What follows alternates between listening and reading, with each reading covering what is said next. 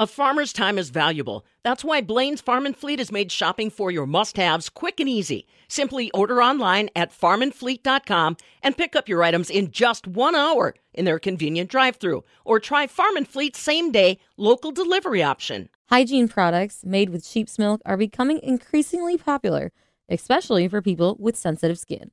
I'm Charity Seebecker from the Midwest Farm Report.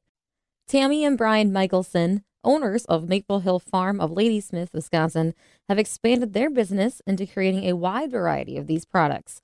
They sell homemade soaps, lotions, bath products, and many other things made exclusively from their milking sheep flock. Brian explains how this milk compares to other milk and why these products are so popular. So some of the similarities are most soaps, handmade soaps, are natural. They're using essential oils and that sort of thing in their soaps.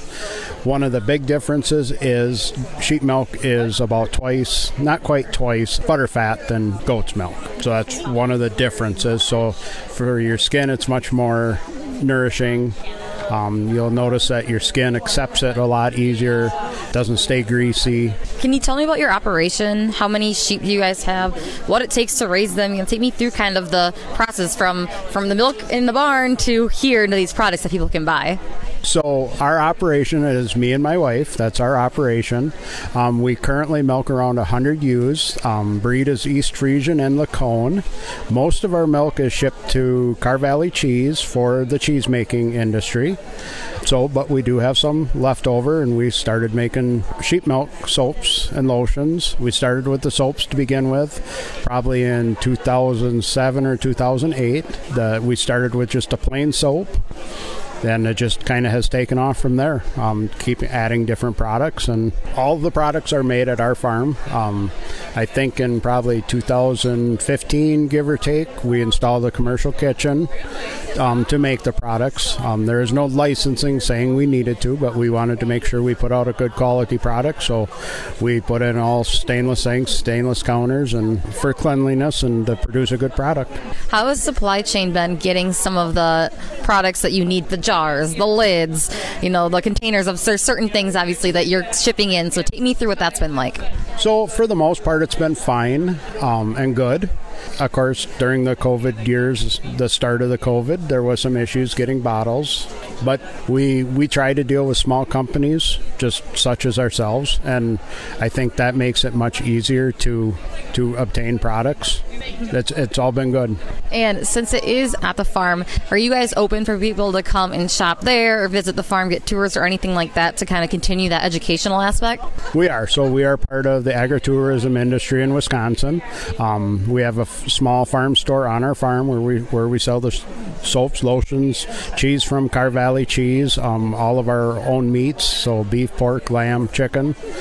And our farm store hours are the same hours as the rest of our farm. Every spring we do a lambing open house. That's usually end of February into March, and invite the public to come out and tour the lambs and look at the lambs and feed lambs and hold lambs and so even like this time of the year, there's not a whole lot going on at the farm, but we do raise about 30 to 40 pastured pigs, and of course everybody's got the overgrown zucchinis in their garden, and so many customers are feeding our pigs every day for us with overgrown zucchinis and pumpkins and you name it. So yes, our farm is open for tours.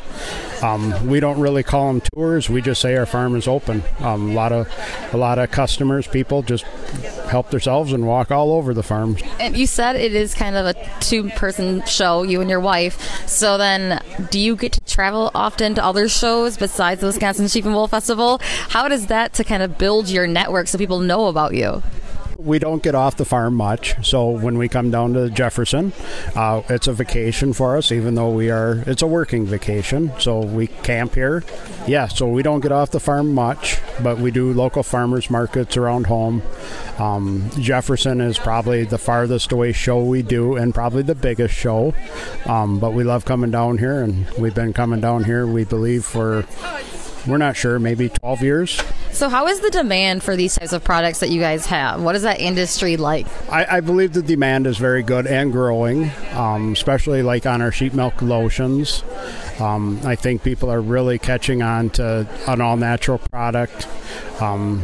made in small batches, not made at in the industry level. Yeah, so the demand has been great, I guess. So enough to keep us coming back to Jefferson. And is there any ideas or things that you want to grow product-wise in the future that you're working on? My wife, she's the main chef of the operation, to say, she's continuously growing and searching out new ideas. A new product for us this year is we've offered shampoo bars for the last 4 or 5 years, and this year we do have a conditioner bar that goes along with that now. So yeah, she's always thinking of new products and to make along the way. And if somebody wants to learn more about your farm, the products you have, how can they go about doing that? So the best way to learn about our farm is to go to our business Facebook page. It's Maple Hill Farm WI. So even on their farm level, we offer different classes. One class we did this last spring is, since we have sheep, we have wool, and there's no market for wool. So we do raised bed gardens out of the wool, and we offer classes of how to do that. So we started doing it because a raised bed out of wood costs a lot of money. Hundreds of dollars now for one garden. So needed a cheaper way, had a barn full of wool, and so you take I call it a hog panel, and you cut that in half, and then you bend it in a circle, and it makes about an 8-foot circle. You line the hog panel with wool, and then you dump your compost in the middle. This year in particular, it's been very dry all over Wisconsin, but up by us, especially in June, we had no rain whatsoever. And all the vegetables we planted in our raised beds with the wool grew wonderful without additional water. So the little rain we did get, that wool really holds that water in. That was Brian Michelson, owner of Maple Hill Farm. Visit maplehillfarmwi.com to learn more and shop their products. From the Midwest Farm Report, I'm Charity Seebecker.